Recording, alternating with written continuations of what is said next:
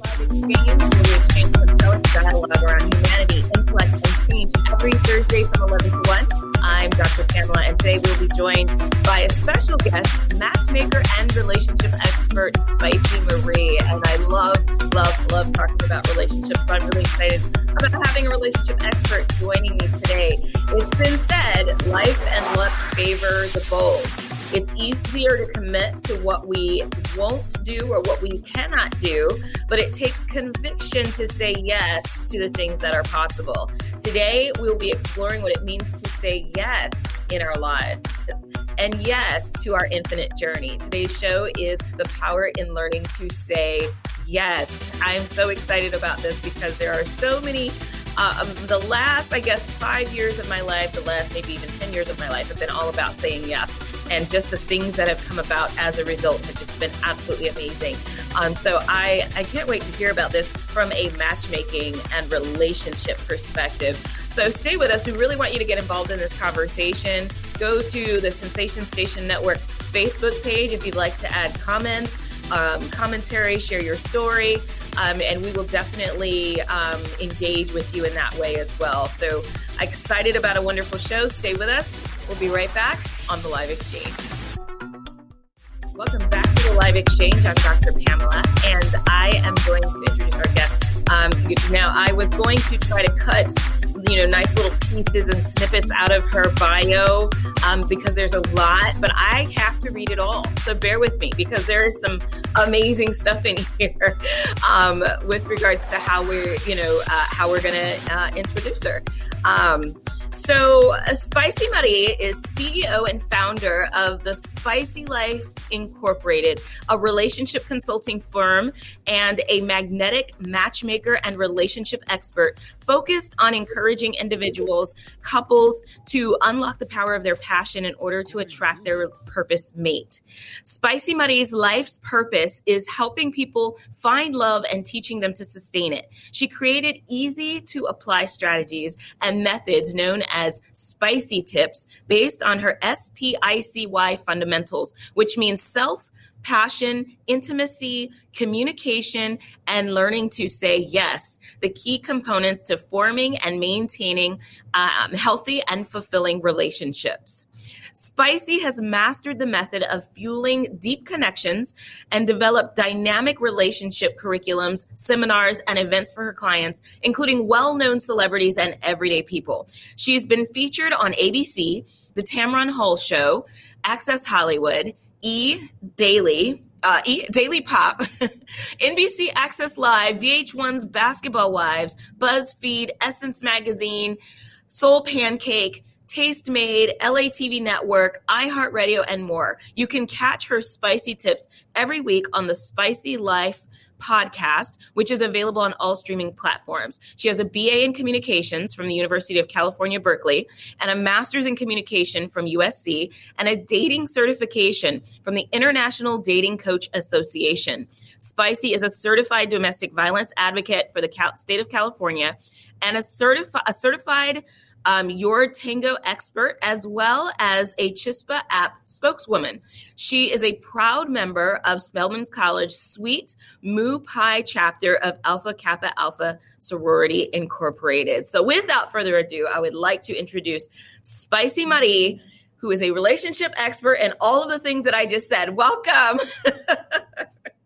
Of hearing your bio, right? That's amazing. I mean, there was no piece I could take out. I was like, well, and the reason why is because with relationship experts, people say, yeah, okay, I'm just going to put on the relationship coach hat and say, but your education speaks to it, your experience, the work you've done. This is the real deal. So I had to read the whole thing. Yes. the education and the actual qualifications, right? I'm also in a very healthy, loving marriage. That helps. I don't just talk the talk, I walk the walk as well. Yes. Well, and I'm not going to, I will speak my opinion. I think that because I'm also a certified coach. I have a coach training school that's accredited internationally, and so I take this coach stuff very seriously. And so when I see people who are quote unquote coaches of any kind, whether it's relationships and so forth, one of my pet peeves have been coaches. And I'm not trying to take you down the road of bad talking other coaches because but I do want to say when I see other coaches who are just about making the money and having this image, and I'm going to tell women what to do and how to do it, it just gets under my skin because I'm like, where are your qualifications? I'm a member of the International Association of Relationship Research because I'm a researcher. I take this stuff seriously. So I'm so glad you're here. I love it. Yes. So we can always talk studies. We can always talk like data. That's one of my favorite things to reference. My relationship coaching in my program is there's a spiritual component to it, but then there's also a biological, a psychological component to it. So It's all of these components combined. It's not just like I used to date and now I can tell you what my experience was and this is what you should do. No, I'm not that type of coach. I appreciate that. So how did you get into this line of work? So it started at a very young age, right? So I call it my purpose and me realizing my calling at a very young age because growing up, my mother was in multiple relationships. So I'm a child witnessing marriage after marriage and the gratification of relationships for my mother. And so seeing what her self-worth was and how it revolved around the men that she was with, I'm noticing this and paying attention. And I start going up to men in the grocery store. I start going to, school plays and I'm pitching my mom. I'm at the gas station pitching my mom. And like, he's an amazing mom. I'm a phenomenal little girl. I think you'd be a great father. Like I'm literally like, 3 marriages later, we have a great success rate if you call marriage the quota for success at the time. But what we came to the realization of was that I'm absorbing and paying attention to how my mother dated and what relationships, the powerful effect that they play. Yeah. And so that's when I went and got, the education behind it. She made sure I had the schooling and I wound up doing my own investigating and research. So I wasn't just out here matching people like I was with my mom and making sure that they had, the actual tools and methods to have successful, healthy, loving relationships. And so, my vow is that I'm going to get mom, husband number 4, and this time we're going to make it stick. I love it. So one of the pieces here that really kind of inspired the topic of the show, Say Yes. Tell me a little bit about your philosophy about saying yes when it comes to dating and marriage, and just in relationships. So in order to explain learning to say yes and why yes is so important, I have to give you the 5 spicy fundamentals because yes is a huge component of it. Usually one of the most challenging components, right? So my spicy fundamentals, like you had mentioned in my bio, are based on self. What self covers is self-awareness, self-actualization, self-love, self-worth, and self-regulation. And then the P is for passion and spicy. That deals with your hobbies, your interests, how you create passion in your life, but also how you ignite it in others. And then intimacy deals with how you create bonds and connections and how you guide the emotions of others as well. And then communication is how you deliver that message. How do you present? What's your body language? And then the last component is learning to say yes, which is usually the hardest part. I can get people through, the entire program or even willing to sign up and just, ready, fired up to go. But it's that last component of actually the belief part, willingness, right? Everybody comes to the table. I want a relationship. I want to be in love. I want to be a better version of myself. Okay, well, are you willing to be a better version of yourself? Because that's different from wanting. The will has to be there. That's the actual part where you do the work, the application, right? You could read 1,000 books, but if you don't apply the information that's in there, if you don't do the exercises, the curriculum that I give you, if you don't practice the methods and the formulas and actually speak to other people, then that means you're not willing. Right. And so when it comes to willing, it's not just starting at this root of, do you believe that this is capable? But it also has to do with your ability to collaborate, your ability to negotiate. What are you willing to sacrifice what you want? And also explore, right? Trying new things and stepping outside of your comfort zone. Wow. Well, I'm willing I'm willing to guess, and we can talk about this after, that a lot of the hindrances to yes has to do with past events and trauma and fears and all of those things that people have, because we can have a vision in our mind of what we want to do, and then when it's time to take that step, it's like, So we're going to go to a break, and when we come back, we're going to have trending topics. We're going to talk about a really high-profile relationship, and then I want to dive into some of those barriers to yes. So stay with us, everyone. We'll be right back on the Live Exchange. All right, so trending today, trending this week, really. So Vanessa Bryant, wife of the late Kobe Bryant, still gives me chills to even say that, speaks on his behalf during the class of 2020 Naismith Memorial Basketball Hall of Fame enrichment ceremony in Connecticut on May 15th. Now, while delivering her speech at the Hall of Fame, Vanessa Bryant imagined her late husband Kobe Bryant's reaction to hearing her praise, because she made the point that I never praise him in public because he already got enough of that. And that was one of the things that I always had this playful beef with both Kobe Bryant about, is he was so dang sure he knew what he brought to the table. He was arrogant. I always used to accuse him of being arrogant, as if I knew him. He says, quote, "I see him now, arms folded in a huge grin, saying, 'Isn't this some you know what?'" Bryant said, noting that she rarely praised her husband in public, and that he would get a kick out of her speech. I think it's really interesting because, a lot of times we say, you've got to praise your spouse or your significant other in public. You've got to, you can't, most certainly not bring them down in public. And so I don't know if you saw this speech, but I thought it was really cool and interesting how she was playful about it. I don't do that in public because he's already got so much love in public. I do that in private.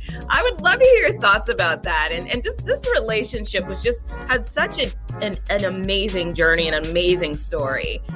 Yeah. So I love that she did that, right? She finally acknowledged him publicly and praised him, which is amazing. But Kobe's not here to hear it. Yeah. That's the sad part, right? With a part that we take for granted. So I love that Vanessa finally had the courage and the motivation to do it. But under these circumstances, the reason behind it, it's almost as if dang.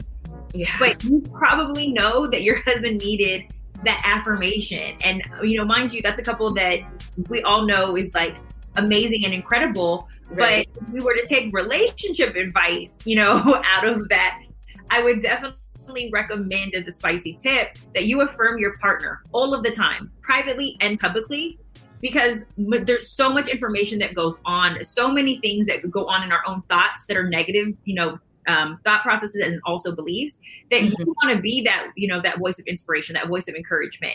And behind closed doors, even when, they're not there or in public, you want to make sure that you are worshiping them, that they know how much you love and appreciate them while you still have time with them.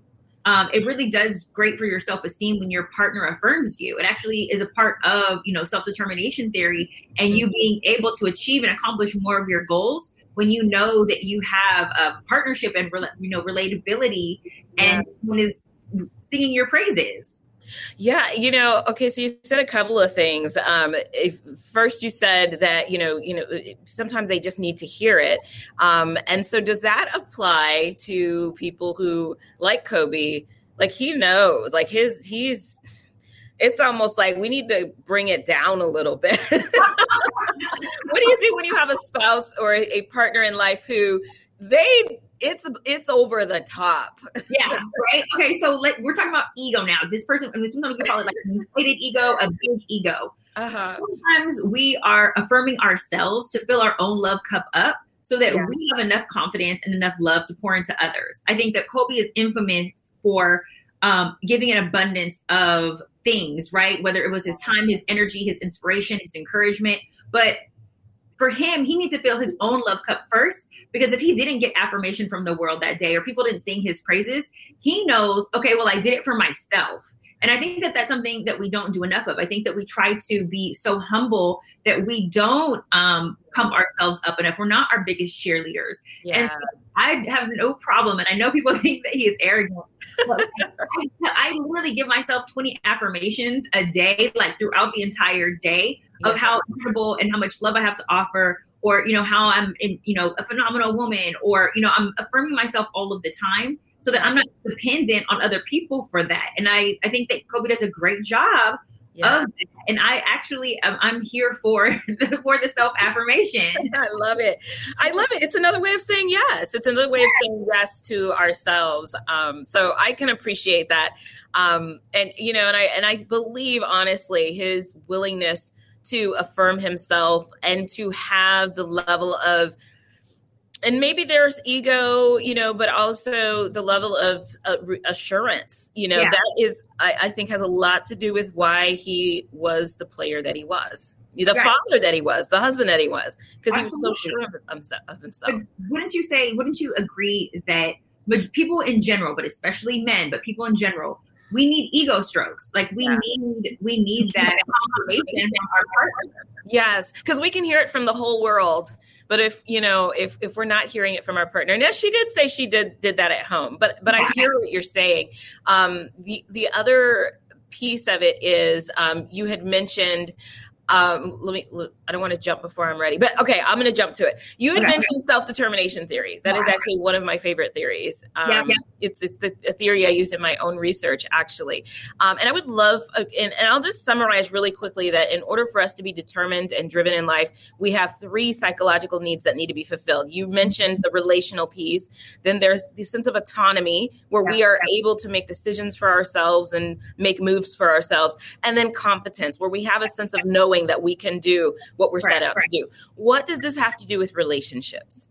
So if you think of relationships as a reflection, right, of yourself, and I can tell how much a person loves themselves by their partner. Okay. Oh, wow. So, because your partner is a reflection of you. You made the choice to have this person in your space, in your vicinity. This is your voice of reasoning when it comes to the decision making. Right. So the reason that those elements are so important when it comes to self-determination is because even in partnership, if you can understand how to motivate your partner, you can get the needle and the ball rolling. You can move that needle. And so if you understand this is what my partner needs in order to feel connected and related to me, if this is what my partner needs in order to feel competent, right? Well, part of competence is that motivation, letting them know, like, great job. You're doing a great job at taking care of, the bills. You're doing a great job at taking care of the kids. You're doing a great job at, at your sport, at basketball, or whatever your career goal is. You're doing a phenomenal job. Keep it up. That motivates your partner to continue on the right path. I also, a dumbed down way of saying it also is pet the dog. Right? Like, yes. The job to perform another trick. Yes. I love it. The cords or the strings for getting your partner to, complete that task or to continue down the path that they're going when you motivate and encourage them. And that's why the information part is so important, because you need to let them know they're doing a phenomenal job.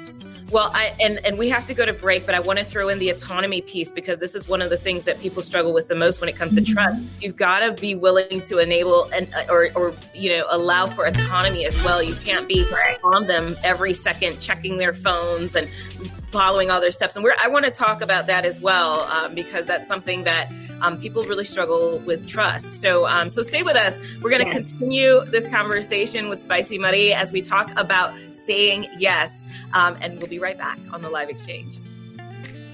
All right, welcome back to the Live Exchange. I'm Dr. Pamela, and I am joined by Spicy Muddy. She is a coach, a matchmaker, a relationship. I'm just going to call you a relationship expert, but that's because she does, she's done the work from a wide variety of angles, from the matchmaking piece to relationship maintenance in marriage. The last thing we were talking about was looking at self-determination theory and how that's connected to our roles or the ways that we approach or navigate our relationships. And it has 3 components, making sure that in order for somebody to be determined, 3 components need to be in place: relatedness, autonomy, competence, and we are actually born determined. The determination is kind of chipped away at as we experience relationships or experience things in life that chip away at our autonomy, competence, and relatedness. I want to talk about autonomy for a second. Instilling a sense of or nurturing a sense of competence in your partner. Yes, that's something that, it's kind of I want to say a no-brainer, but maybe it's not. If you want to encourage them. I mean, some people probably struggle with that. And then the relational piece and really being connected with them. But the autonomy, I don't know that people understand the importance of that and how that's connected to the motivation that somebody has in a relationship, whether it's motivation for that relationship itself and to do what it takes to nurture it, or motivation for themselves in their own lives. And I would just love to hear your thoughts on that. So when it comes to autonomy, right, which is like the third component, there's two forms of autonomy. It's intrinsic or extrinsic, right? So intrinsic is, it comes from within. It's your own deep desire, your love for this thing. And when it's intrinsic, that's usually motivated by your passion for it or the way that it makes you feel about yourself when you do that. When it's extrinsic, it's outside forces, such as vanity, money, cars, houses. It's things that you can superficial elements that you can physically touch that usually are financial related. And when it comes to those external motivating factors, studies actually show that the autonomy actually dies more when it's extrinsic. The amount of self-determination when it's focused on extrinsic isn't as powerful as when it's intrinsic, when it's coming from your own personal desire or need to gratify yourself. And so when it comes to even in the dating world, right, when we put ultimatums out there or we try to coerce someone into being in love with us with tons of gift giving or, look at my beauty, this is why you should love me. Right. That's not enough to make the person really feel like, this is really how I feel. This is my deep desire within. When it comes naturally and the person feels like it's their choice and it's intrinsic, it's actually, I want to be in love and I want to be in relationship with you. Now they're making an autonomous decision and they feel like they're in control. They feel like they are driving the seat and that it's not a decision forced by extrinsic motivating factors. So men ultimatum, especially when it comes to commitment, we have to just let them know, look, this is what I'm looking for. If it's not in alignment with you, then unfortunately I'm not going to move on to the next. But what I can't do is force your hand to love me. Right. And also just the idea of if there are certain needs that a person has, guilting a person into fulfilling those needs, scaring a person into fulfilling those needs, all of those are extrinsic and are not sustainable. Right. Yeah. Absolutely. That's really good. Oh, go ahead. I was going to say, I love self-determination theory because I think that we don't appreciate it or utilize it enough because a lot of people just don't understand how to motivate others or even how motivation within themselves is required. And, you had mentioned Kobe earlier. He has determination, right? Right. He's like, even if you aren't going to let me know I'm competent, I'm going to let myself know I'm competent. Yes. The outside isn't motivating me. It's autonomous for him. And so I think that a lot of us can relate more to that the more that we put our own, energy and efforts in. And you had mentioned earlier sometimes, limiting beliefs that we have, how outside factors and relationships sometimes affect that. Right. There's 3 elements to that as well. Sometimes you're predisposed to already having negative thoughts about yourself. And negative experiences also within the household is the second one, like the environment you grew up in. But then the third element is your relationship experiences. So sometimes when you have these limiting beliefs or you don't have a high level of self-determination, it sometimes is in reflection to the things that you've experienced in life and being told no versus, having experienced a lot of yeses and wins and then believing that you're capable of those wins. Right. Oh, that's so good. And that's the other thing is it kind of ties into 2 different things you said, but this idea that all of your 3 psychological needs do not necessarily have to start with somebody else. As you said, Kobe figured out how to do that for himself. And so how do you make sure that you have a sense of competence? What is it going to take for you to be sure of your abilities and your, whatever that takes. If it means I need to bring certain people into my life, or I need to surround myself with a certain context or environment, how can I make sure that I am getting the relatedness or the relationships, the connections I need? These are the kinds of things that I think as single people as well, when we are on the hunt, whatever we are doing for a relationship, I think that we need to find ways to bring those three elements into our lives ourselves, so that when we step into a relationship, it's already the norm. Yeah, for us. Absolutely. What you're speaking to is like, when it comes to competence, right? You're speaking to like our skill set. So when it comes to our skill set, it's like, well, how much energy and effort have I put into actually learning about this thing that I want with all my heart? Yeah. I work with a lot of people, and I'm sure that you do as well, that are successful in a lot of different areas of their life. And you can see what they've prioritized by their level of success. And for me at the Spicy Life, when it comes to, relationship coaching, and people who are coming to me, I can tell, okay, you did not prioritize relationships or becoming better at relationships or improving upon the things that, maybe your parents should have taught you, but didn't, because they didn't have the tools themselves. Right. And now you're just, the blind leading the blind, and, trying to figure it out as you go along. Whereas if we invested in coaching, if we invested in programs, workshops, podcasts, self-help books, actually, therapists doing the work for our self-improvement, we would start to feel the confidence that we need in order to actually attain that skill set, practice it, trial and error, become comfortable with failure and getting back, and then trying again. Yeah, I'm sorry. You said the word failure, and I have to jump on that. Because I was talking to somebody who is actually training to be a coach, and she said that somebody that she was kind of practice coaching with, so they don't like the idea of failure. They don't like being uncomfortable. And it's interesting because that is really the only way that we can get better and grow and prosper in life, is by being uncomfortable. Yeah. What do you say to people? Because I'm sure you hear this all the time, the matchmaking. Yeah. How do people deal with this discomfort? What do you advise there?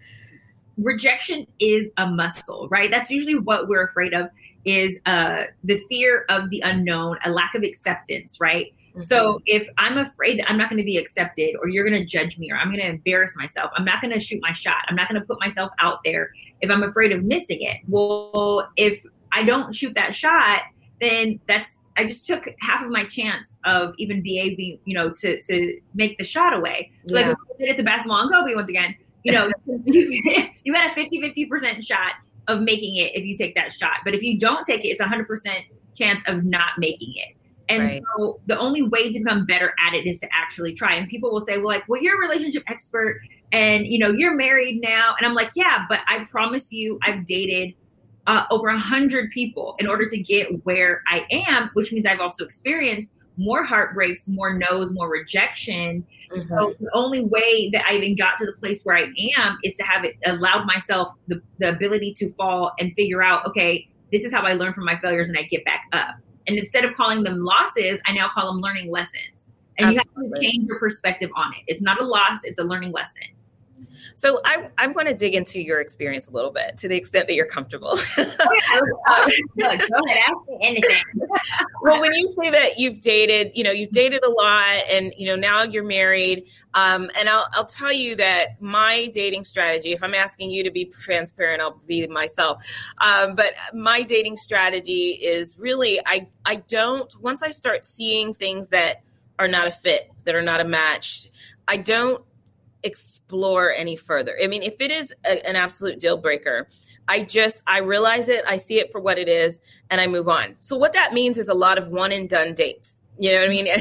It means that the first night, if we are sitting at dinner or whatever, and we're talking, and you tell me something that, and I'm trying to think of something that would be like the absolute deal breaker. That you can't stand women who, they always got to throw their PhDs around and so forth, so forth. I have a PhD, and this has a real negative vibe about women who are educated. For me, that's an immediate red flag. And so I see no need to try it out for a few more weeks to see where it goes. I'm curious to know, how that approach sounds in terms of, is this, or do you just keep trying, or what you do in terms of, what, I'm just practicing. I'm just having fun. I'm just dating. You know, it looks like we have to go to a break. So if you could just answer to that. Yeah. When we come back, I would love to hear your answer. So everybody stay with us. We'll be right back on the Live Exchange.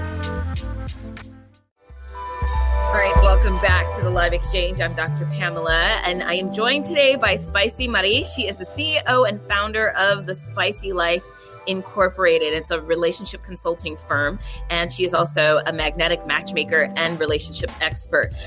So one of the things that I asked before is just in your own dating strategies. Everybody wants to know, oh, she's married now, so what did she do?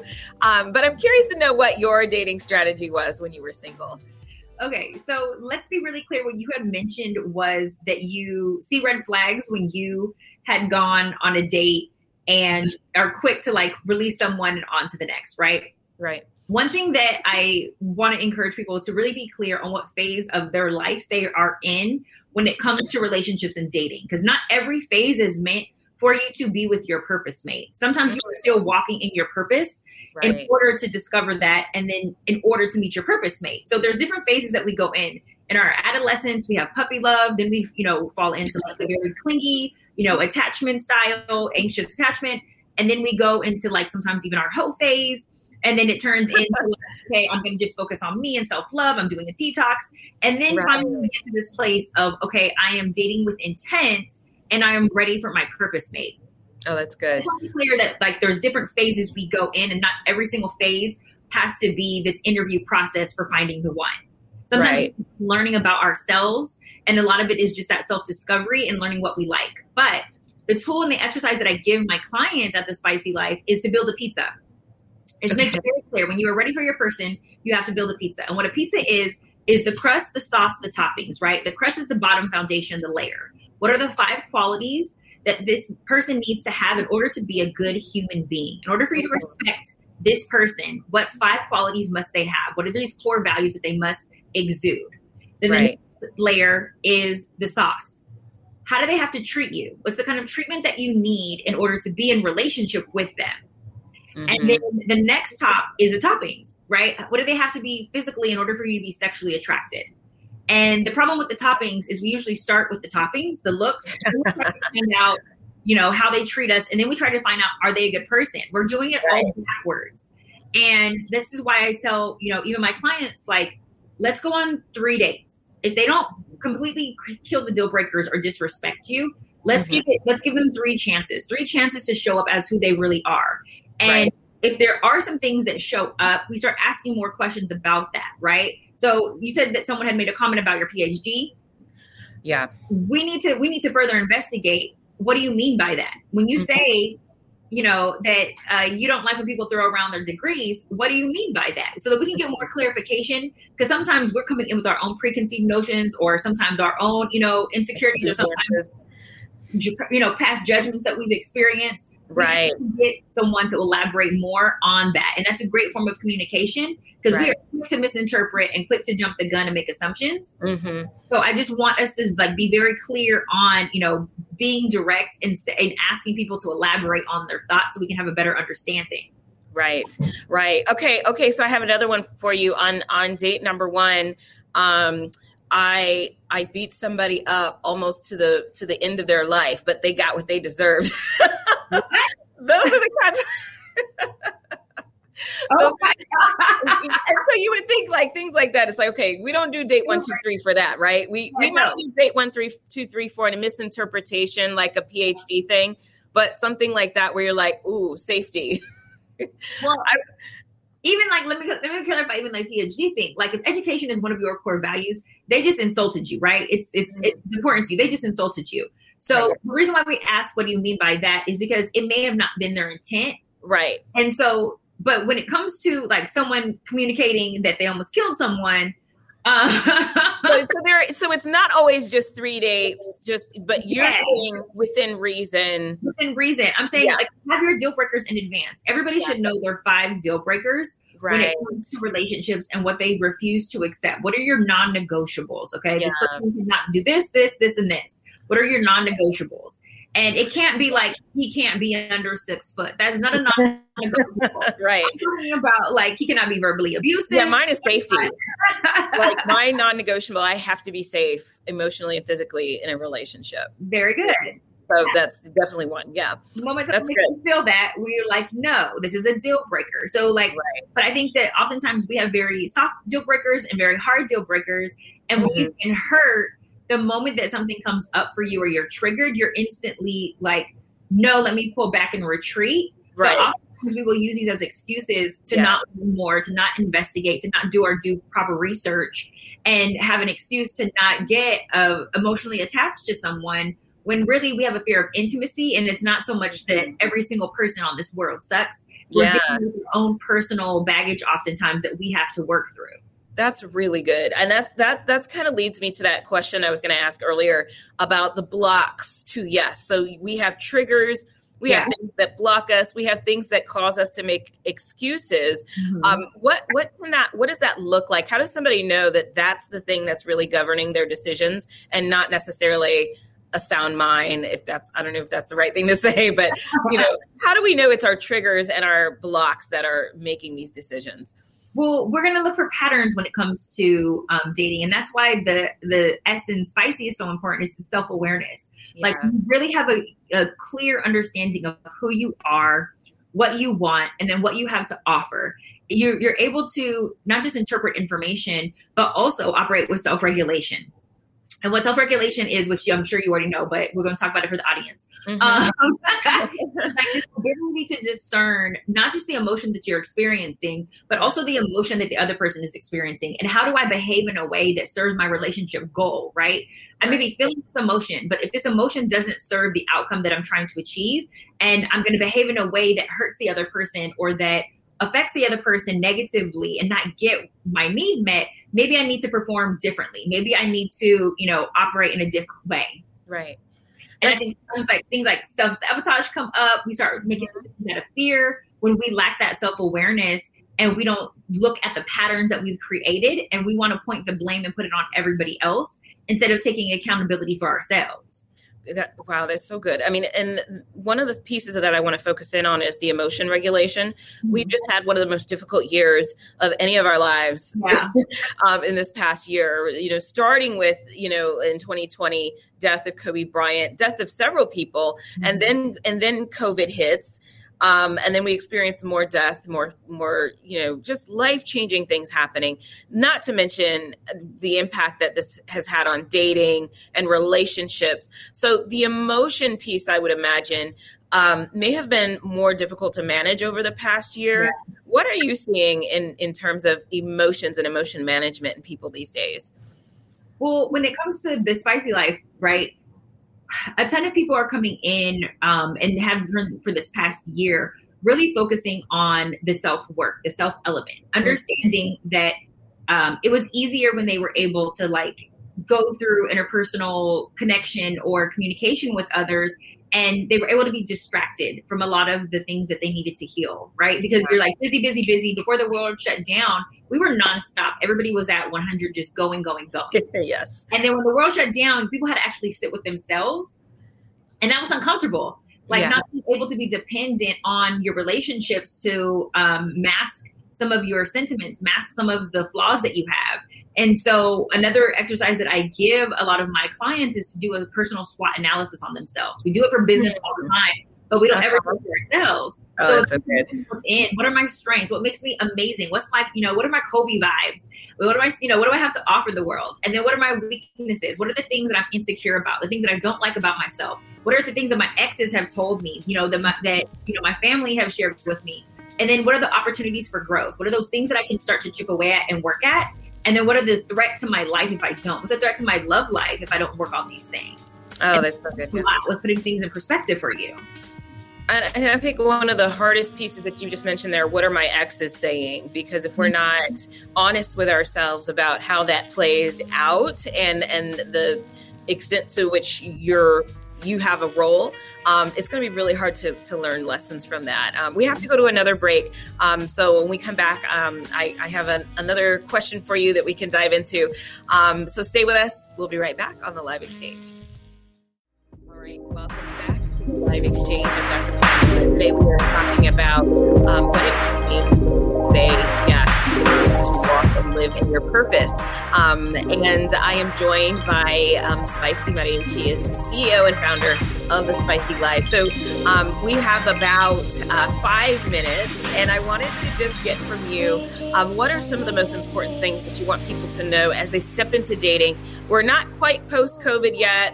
It's kind of a little blurry out there. We're not really sure where we are. But from an emotional and even practical standpoint, what do people need to be thinking about as they venture into dating? When people are dating, and like the reason why I laugh is because I'm like, it's hilarious. All of the negative things that people tell themselves about dating, all of the negative thoughts that they allow to, circulate in their head on a daily basis. I hear oftentimes like, I don't like dating apps. I hate the dating process. I just want love. Mm-hmm. So I think really finding a way to enjoy dating again and seeing it more as a fun game, seeing it more as, this process that you get to learn from along the way, and not making decisions when it comes to dating out of fear, but making decisions out of love. And I think that people have to fall back in love with love, fall in love with the dating process. Because if we were to use law of attraction, if you hate this thing and this road that you're going down and you only want the end result, when you get that end result, it only becomes even more challenging. Like you still have to date your partner. You still have to like the opposite sex. You still have to, or the same, but you still have to like this other person. Yeah. People have fallen out of the idea or out of love with love.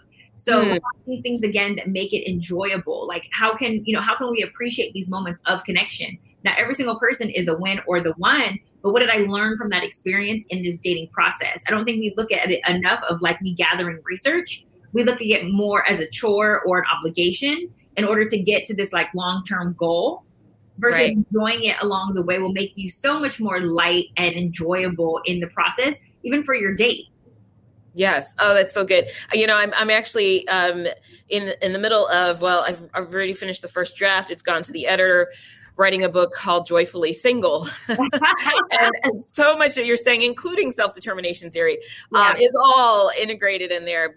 But because there's just so much to think about. And to your point, remembering that this is about love. This is not, necessarily a job interview process or so forth. This is about love. And I would add to that, that it's also about finding joy, but also securing the joy that you already have in your life. Absolutely. And I think we miss that a lot. I'm guilty of, looking at dating in a negative stand, I have certainly done that until I realized, it's really about finding joy in your life, about cultivating love in your life. And that's really what having another person around is all about. Yeah, absolutely. And you bring up an amazing point about even like personal happiness. You're not going to be 100% happy 100% of the time. Right. You need to at least be like 70 to 80% happy with your life before expecting someone else to fill this, love cup up and be, the entire full dependency on them for your happiness. Right. Like, you just have to find happiness within yourself first and do things that you actually enjoy. Because also too, nobody wants to be with somebody who's unhappy. And you're only going to unhappy is going to attract another unhappy person. You both are going to be miserable together. So at your level of self-esteem, you date at your frequency. Yeah. Oh, that's a whole other, trauma attracts trauma. Oh my gosh, so much to talk about. But we are at the tail end here. I want to know how people can contact you, connect with you, follow what you're doing. I always let them know you guys can play with my Twitter or stroke my Instagram at Spicy Mind. Go to thespicylife.com, register for my Spicy Life e-course that I'm rolling out. It's a 6-week online curriculum where we do a weekly workshop led by yours truly, Spicy Mari, where I'm coaching you on SPICY and helping you actually become more magnetic to attract your purpose mate. Oh, that's so well said. I love it. I love it. I love it. Well, thank you so much for joining us today, Spicy Mari. We are going to definitely have to stay online or stay connected. At some point, I love your work. I love what you're doing. We need more people out there doing this kind of work, or they can all just go to you. Why? We don't right? I encourage you all definitely to check her out and connect and stay with us. We have another hour. We're going to continue this conversation about saying yes. And this has been such a great conversation. Thank you so much again. Thank you for having me. Absolutely. All right, we will be right back. Hello and welcome to the second half of the Live Exchange. I'm Dr. Pamela, and the first hour I was joined by Spicy Mari. She is the CEO and founder of The Spicy Life, and we got some really good relationship tips and a great conversation around that. And just for those of you who may have missed what spicy means, I'm just going to quickly, it's an acronym that stands for self, passion, intimacy, communication, and learning to say yes, which then became the inspiration for today's show, which is about how to say yes. And so that's what we're going to be talking about in this hour. And for the second half of this hour, we are going to be joined by a licensed professional counselor, Arnita Holloman. She has a really important announcement to make.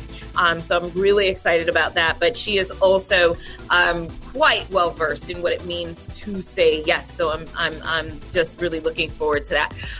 And so in the meantime, I really want to talk about this whole idea of saying yes. It's one of the things that I talked about in my first book, Letters to the Brokenhearted. And it really was this idea of giving yourself voice lessons. And what are voice lessons? See, a lot of us struggle with voice and struggle with the ability to say yes to the things we want, say no to the things that we don't want. So this idea of voice lessons is, how do we use our voices to push forward, to advance the purpose that we have in our lives? And the way that we do that is exactly what I just said. We learn how to say yes to what we want and how to say no to what we don't want. So we're going to go to a break. I think we're going to a break. When we come back, we're going to talk a little bit more about that.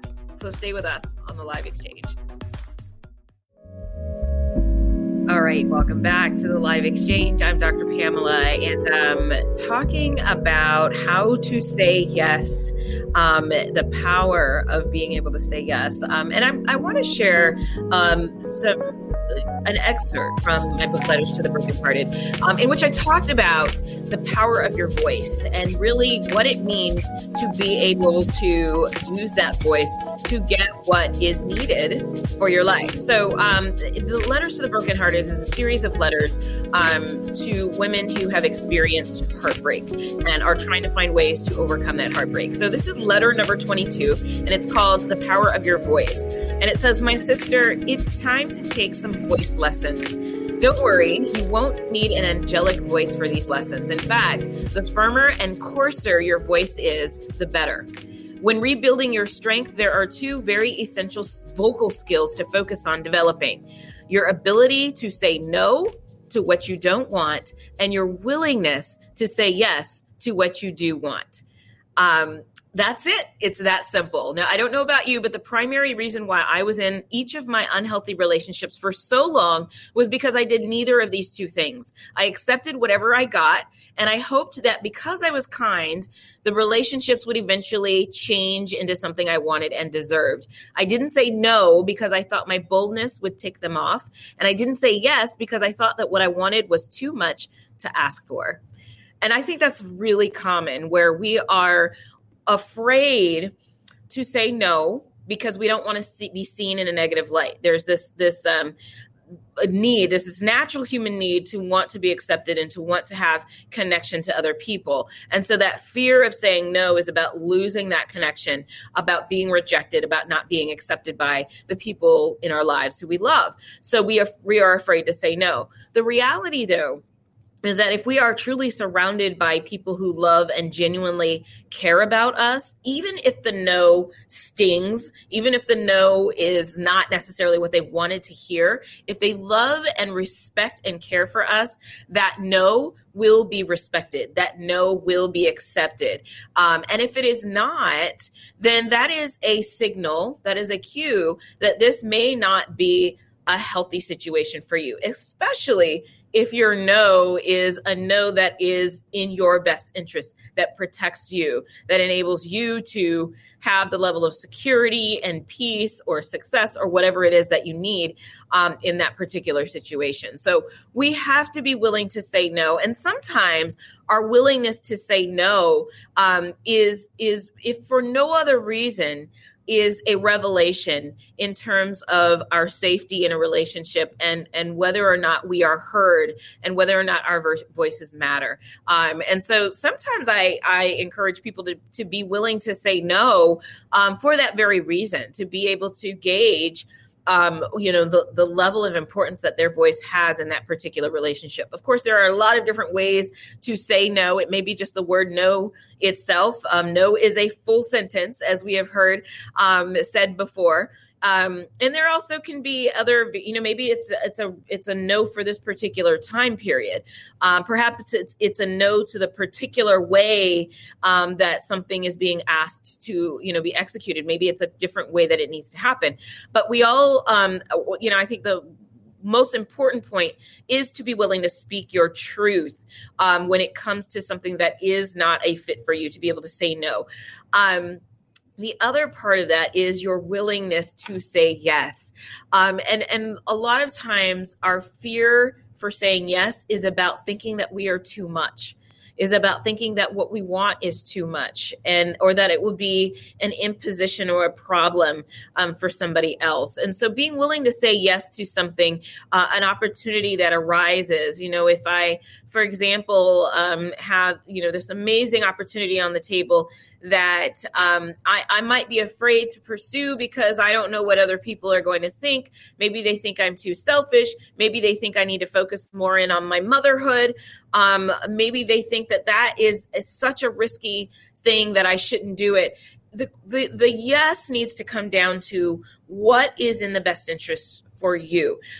One of the conversations that I was actually just having yesterday with my mom, we were talking about having, what kind of household I'm creating for my daughter, and the idea that I'm willing to say yes to myself is really saying yes to her as well. So for her to see me doing some of the things that I love, that give me life, that help prosper me and grow me, even if it may appear to be selfish. If I'm just going to take some time and sit on the deck for a few hours and write, or if I'm going to, go and get a massage or whatever it is that I need to do, those yeses to myself are contagious, and they impact the lives of other people, because then they realize, maybe I could say yes too. I can't tell you how many people have watched my yeses and have then made transformations in their own lives because they realize, oh my gosh, she said yes to this and it wasn't the end of the world. She said yes to this and her daughter didn't feel neglected. She said yes to this and the world did not, come crashing down on her. And so I think that when we are willing to say yes, we also, as I can't think of Marianne Williamson, as Marianne Williamson said, it also gives others permission to do the same. And so think about your yeses in terms of what your unique needs are, and then allow that to be your guide rather than the fear of what other people think, or the fear that you might be too much, or the fear that you're imposing on somebody else. Be willing to say yes. And so those are the voice lessons.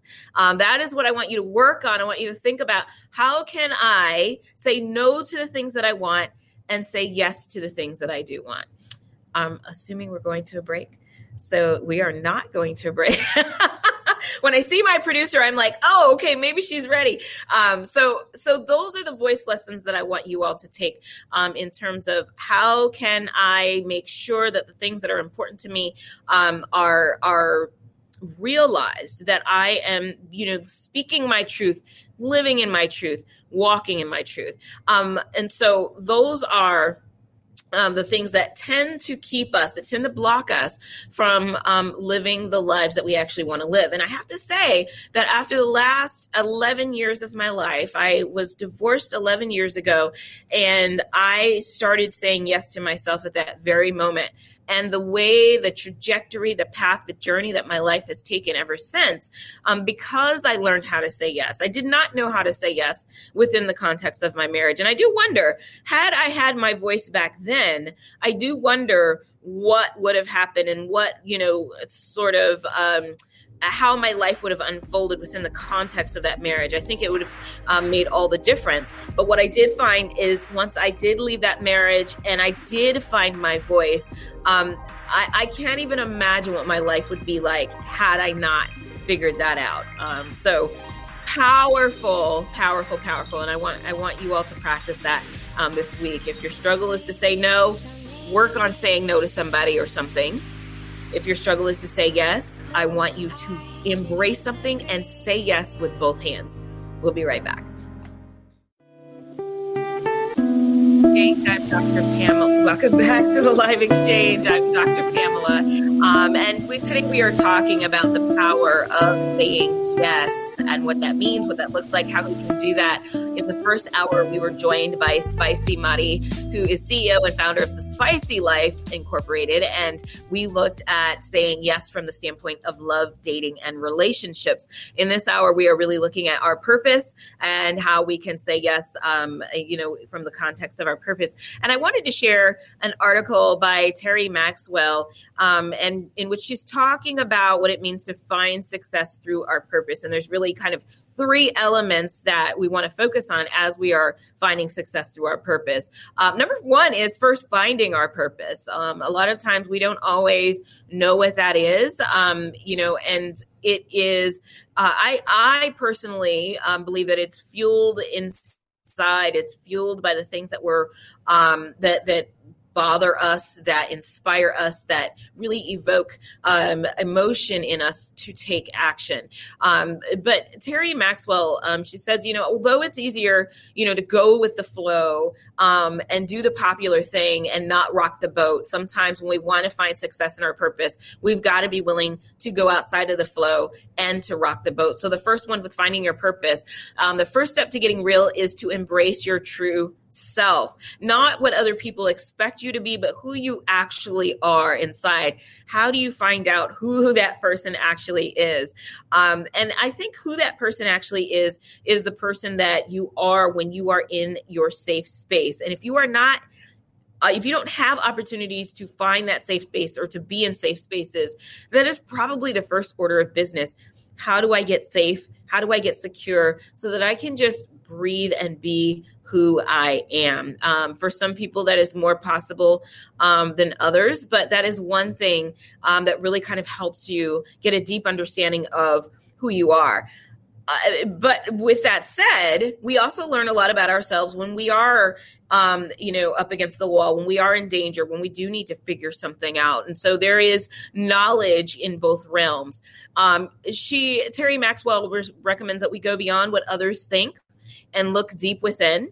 The truth is we are on this earth for a reason, and to understand what that deeper reason is, it simply begins with purpose.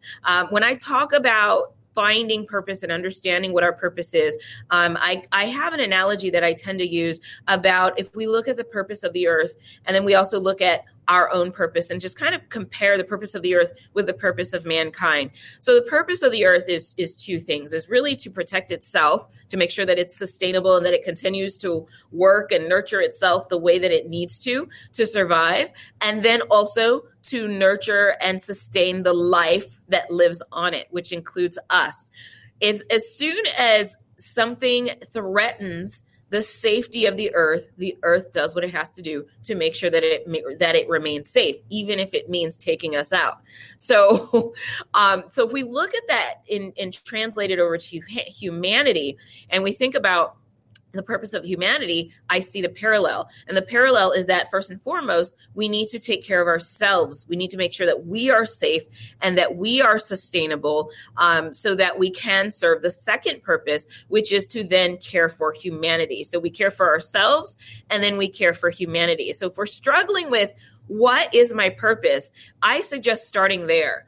First and foremost, care for yourself. Second, care for humanity. What elements of humanity are important to you?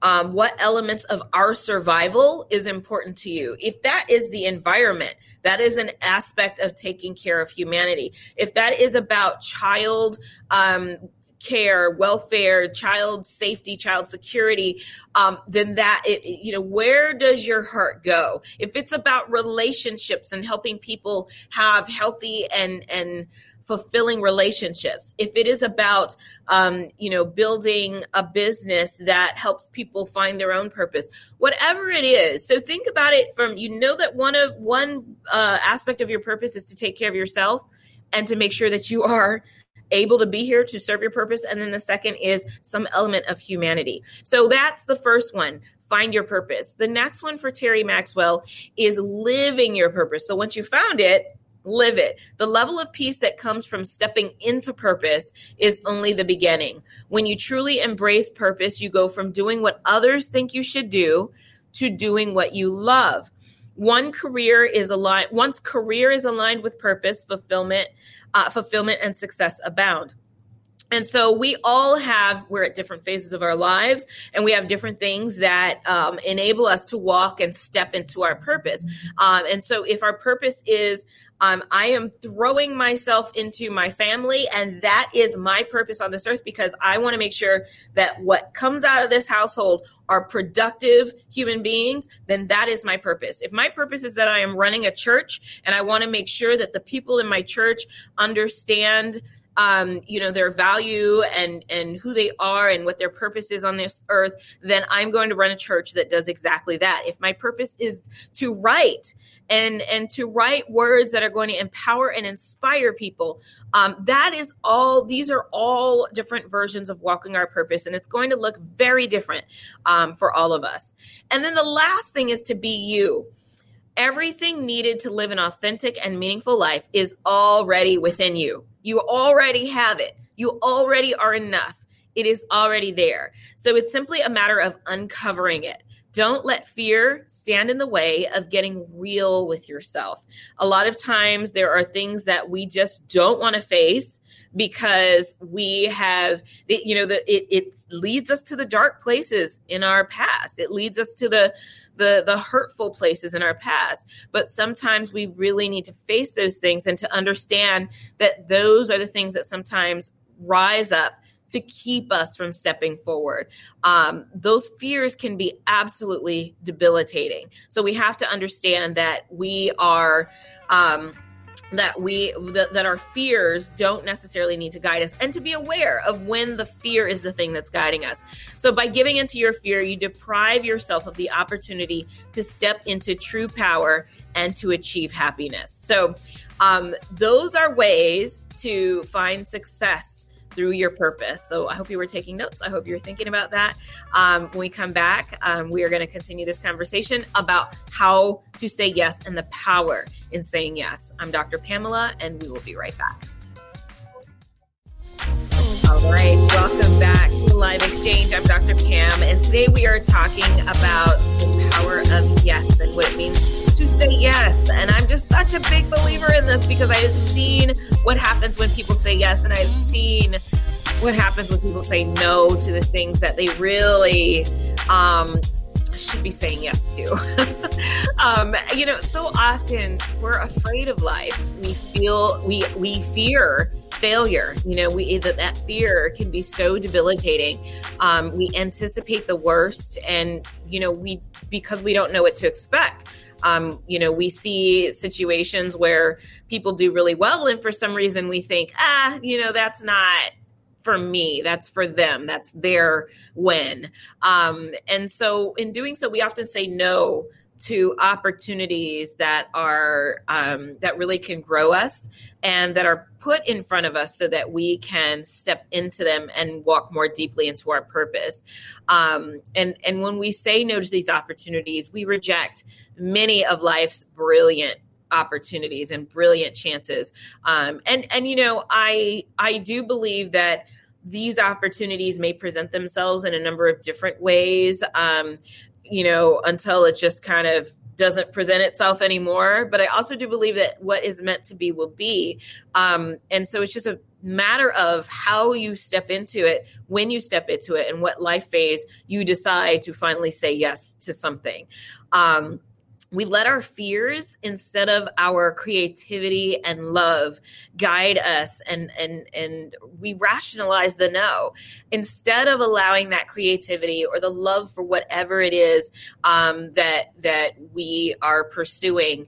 We sometimes do not allow those things to lead and to guide us, and when we don't, that's when we tend to find ourselves say no. I've seen it 100 of times where it's, you know, clients that I'm working with or friends that I have, people that are close to me.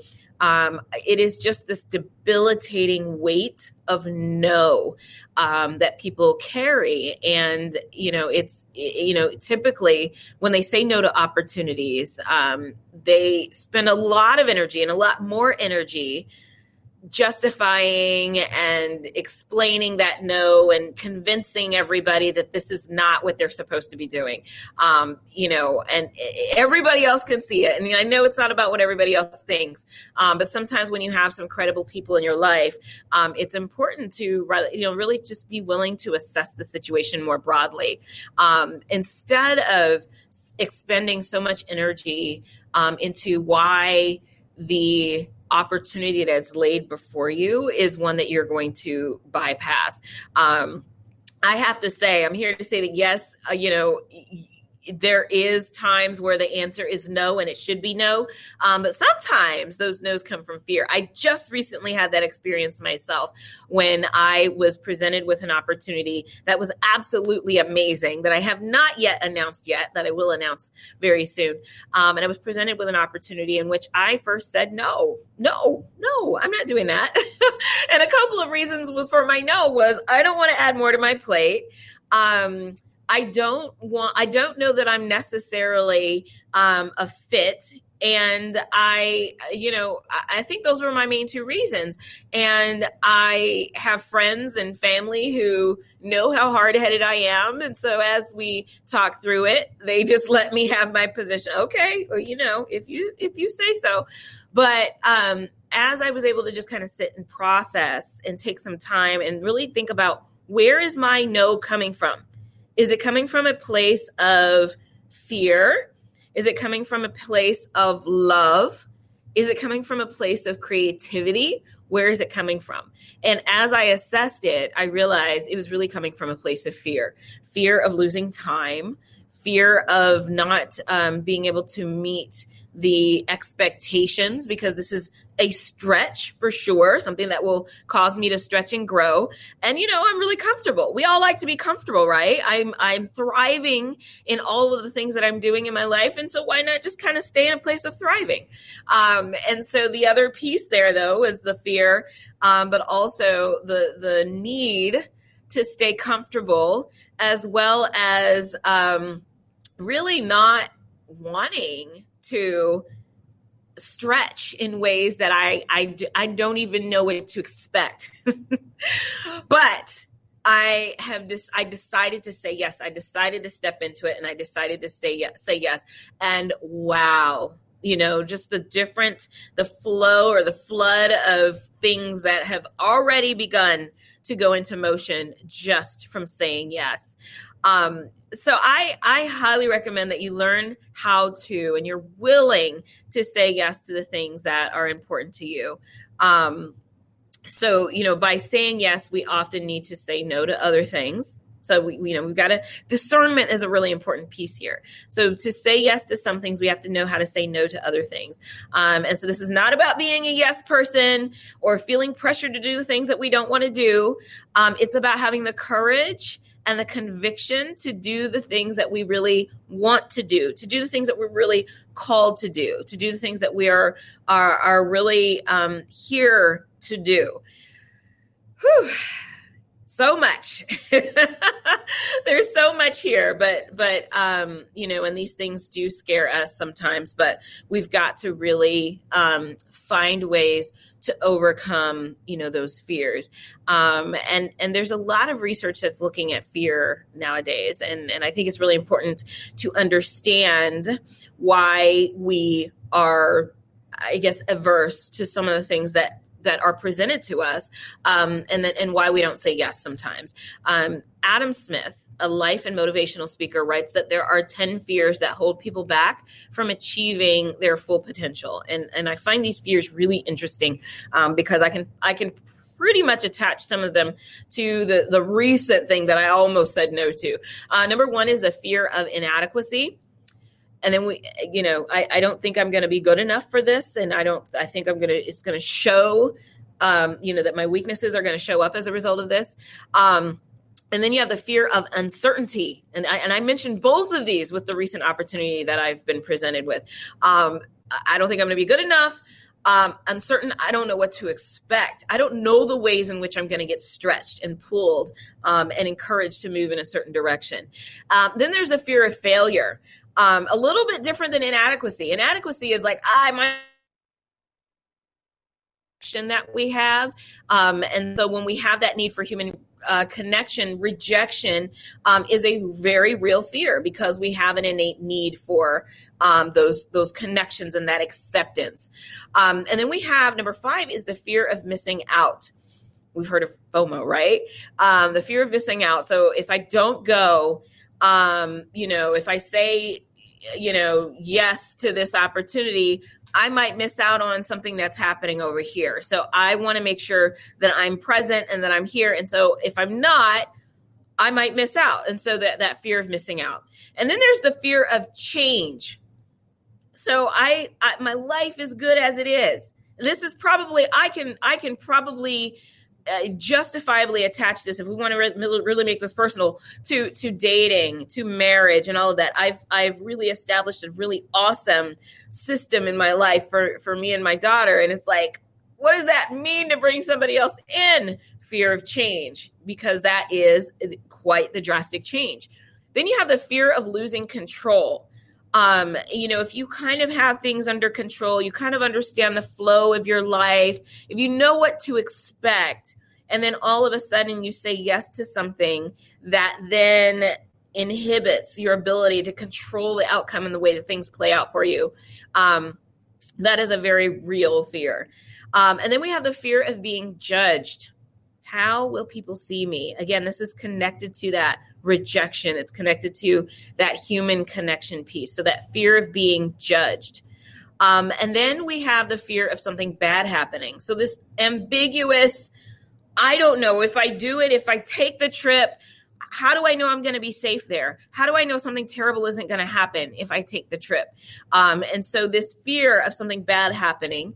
And then last but not least, number 10, the fear of getting hurt. And this can be an emotional hurt. This can be a physical hurt, but the fear of experiencing pain as a result of whatever it is that you may be saying yes to. So those are the 10 fears that people tend to have that allows them, or that keeps them, I should say, from achieving their full potential. Inadequacy, uncertainty, failure, rejection, missing out, change, losing control, being judged, something bad happening, and the fear of getting hurt. So think about the next time you have an invitation to join something or to do something or to step up to a new initiative. Think about if your answer is leaning toward no. I want you to think about the fears that are listed here that I've mentioned. And I want you to think about whether or not those fears, one or more of those fears, is driving your decision to say no. And it's not that your fear isn't justifiable. It's not that your fear is necessarily irrational. Now, there are some irrational fears out there. It's not that it is inherently irrational, but it might be a signal to something that you may want to work on, something that you may want to overcome and rise above, because that fear probably shows up in other areas of your life. I'll say that again. You want to pay attention to why you're saying no and whether or not it's attached to one of these fears, because that fear is something that probably shows up in some other area of your life. And it's probably something that you can benefit from working on and working through and making sure that that is not a fear that governs your life. So let's take number 3, fear of failure. If you are governed by a fear of failure, if you are inclined to say no to something because the fear is that you're not going to succeed and that you're going to fail at it, what kind of work can you do to ensure that that fear does not creep up in other parts of your life, that is not how you make decisions in your life? So we're going to go to break, and when we come back, we're going to continue this conversation. I, as you can tell, I love it. So stay with us. We'll be right back on the Live Exchange.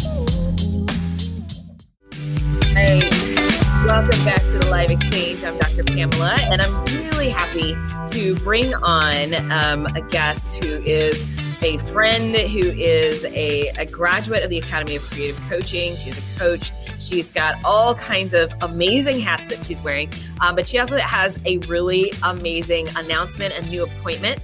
According to TMJ4, Arnita was named as the next leader of the Office of Violence Prevention in Milwaukee, Wisconsin. Milwaukee Mayor Tom Barrett has named Arnita Holliman as the first director of the Office of Violence Prevention. According to TMJ4, Holliman has worked in the Office of Violence Prevention as a program manager for the Resiliency in Communities After Stress and Trauma effort. Her background is in psychology and counseling. Holliman is filling the role previously held by Reggie Moore, who left the department to lead the Violence Prevention Policy Engagement Department at the Medical College of Wisconsin's Comprehensive Injury Center. So I just have to bring Arnita on here. Hello. Oh, hello. Congratulations. Thank you. Thank you so much. Wow. Okay. So tell everybody what this means to be the director of violence prevention in Milwaukee. It means a lot more work. Isn't that what any promotion is, right? Right. But it really means that I get the pleasure of serving the community and really lifting up prevention, primary prevention as it relates to violence. And so this office started, I believe, in 2006. And the main focus was back then around domestic violence, sexual assault. Okay. Reggie Moore came into the office, which was my predecessor. He came into the office in 2016 and really expanded the size of the office and the scope to include gun violence prevention, the RECAST program or grant that I was managing, so the Resiliency in Communities After Stress and Trauma. So I led the work around mental health and wellness for youth and families at most at risk for experiencing trauma, in addition to adding the suicide prevention and really expanding kind of the work that the office was doing. We're still a very, very small office in comparison to other cities in their offices of violence prevention. Mm-hmm. However, we're doing, I think, great work with a few people. And so this role means that I get to continue working with a dope team that are really committed to that work. But also I get an opportunity to really elevate mental wellness, mental health and mental wellness as primary prevention in a way that hasn't been done in this office previously. Well, I would imagine, and congratulations again on that. This is, today's show is all about being willing to say yes, and you said yes. Yes. And I'm imagining this is a pretty big yes, especially given what's happening over the past year with COVID, with all of the social justice movements that are going on that have really been bubbling up, because these issues are not necessarily new issues, from community violence to domestic violence and then throwing COVID on top of that, I would imagine domestic violence has just gone up tremendously. What is your take on how these kinds of things can be addressed differently than they already are being addressed? So you're right, Dr. Pam. We've seen increases in domestic violence, in gun violence, unfortunately, as a result of, a combination of the pandemic, isolation, and a number of other issues. So it's all of these factors, and not just one of them. How we can address this and address it differently really is engaging the entire community. This is not work that OVP can do alone. And although we have amazing community partners and system partners, it has to be a joint effort. And that means also activists within the community. And they're out there doing amazing work, but we really have to be committed to working together and collaborating on that, including neighborhoods and individual residents. And so sometimes we're looking to someone to help, but really there's something that all of us can do. And so we all have to take responsibility for seeing change and effectuating change if we're going to see any significant change in what's happening. Well, it's, and there's a lot of ways in which it can be discouraging if we watch what's going on TV, if we watch some of the, I guess the backlash against some of the progress that's being attempted, or I will say that's being made, against some of the progress that's being made. It's hard for people to, find hope in progress. So what I see, happening with you being appointed to this position is progress. I see a commitment. I see we are going to put our money where our mouths are to make a difference. How do people continue to have hope or find hope that, that there are changes that are underway, and don't give up on it. Don't be discouraged. We're still moving forward. Yeah. So, you know that I'm a licensed therapist by trade. So of course, my thoughts go immediately to how we process things. And so one of the ways to find hope is to find it in even the simplest and what may seem like the smallest effort and the smallest change, because all of that counts. You don't get huge change drastically and immediately or quickly. It's increments. And so if we can see the hope in the increments, and the other part of it is it can feel overwhelming and you can feel helpless when the task seems so huge, but it's what is in your power to control, what is in your power to do. If you do that, you're making change, and you can also rest in the fact that it is, affecting something that's really important to you. And so what are the small things? If that small thing is I can talk to my neighbors, or I know some people in my neighborhood that are, wilding out, and that I can have a conversation with and start building a relationship, or being able to, call them in if things are getting out of control, that's something. And that's huge. Does that mean that you're going to see immediate change across the entire city from that situation? Not right away, but incrementally you will. And so where can we find those small pieces of hope in just the everyday things that we do? That's how we kind of maintain our hopefulness going forward. Yeah. What's the spirit of the people? And I'm sure there's probably a lot of different pockets of people with different mindsets. But Milwaukee has been in the spotlight a lot over the past year for a lot of different reasons, whether it's the mask, whether it's the voting lines, whether it is the violence against, and I cannot remember his name, but he was shot by police while he was trying to get back into his car. Yes. And, so there's been a lot of things that have come up over the last year, a lot. And what's the spirit of people and the sentiment that people are kind of carrying right now? I think overall residents are tired of the violence, and be it community violence or state, or police violence. Either way, the community is exhausted with it. And when you're watching the news, you tend to hear all the horrible things that happen, and you don't get to see all the wonderful things that are happening in the city of Milwaukee. And so I encourage people to pay attention to what's happening because that's helpful. But the other part is, again, I know that folks they're exhausted and our city's hurting. And the reality is that anytime someone loses their life or they are severely injured or any of that, or they're exposed to something traumatic, it has a pervasive impact on their mental and emotional well-being. And we can't continue to see violence in the community, be it right at our front door, within our homes, or on the news constantly, and not be impacted by it. And so I think people need a break, a breather, an opportunity to heal. And so that's one of the things we're focusing on, in our office, because we know that we have to heal in order to move forward. And I believe that we heal best in community.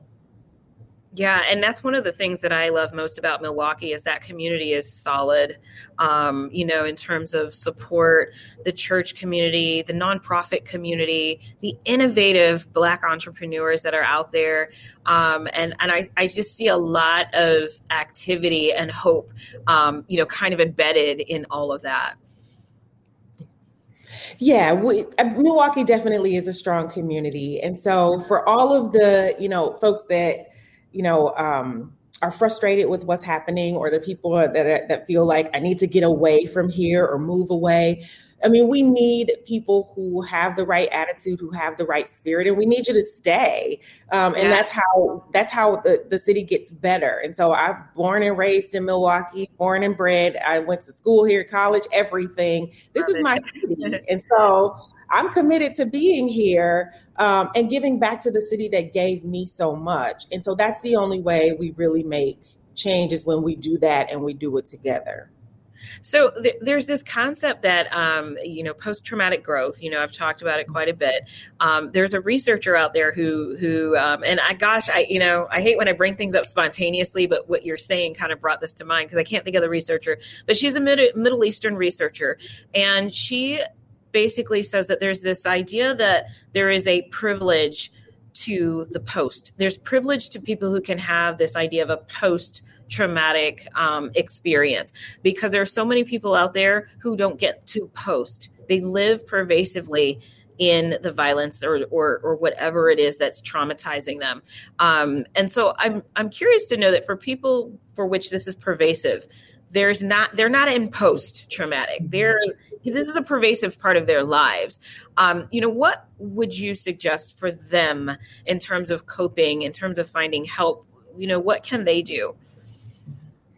That's a great question. And understanding post-traumatic growth is extremely important because, it helps us get through the roughest times and also build from them, right? It's the meaning making, it's how we use those things that weren't good and take them and use them for good in our lives. And it's easy to say, if you're living in a community where there is, a lot of violence, to just move. And that's very easy to say, but not easy to do. We hear that all the time. Yeah, exactly. And so it's not that easy to just pick up and move from your neighborhood for a lot of people, or to completely be, away from someone who's harming you. But what I will say is reach out for help, that there absolutely is help. There's help to help you heal if you are in a domestic violence or family violence situation. There's definitely help there.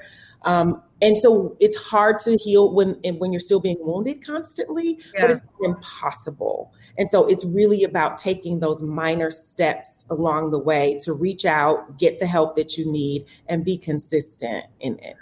Absolutely. And that's why I asked the question, because, a lot of times people are, like, oh, that's great. That's cute. The person moved on and they're out of the situation. I'm still in it. What do I need to do? And so I think it's important for people to hear that. Absolutely.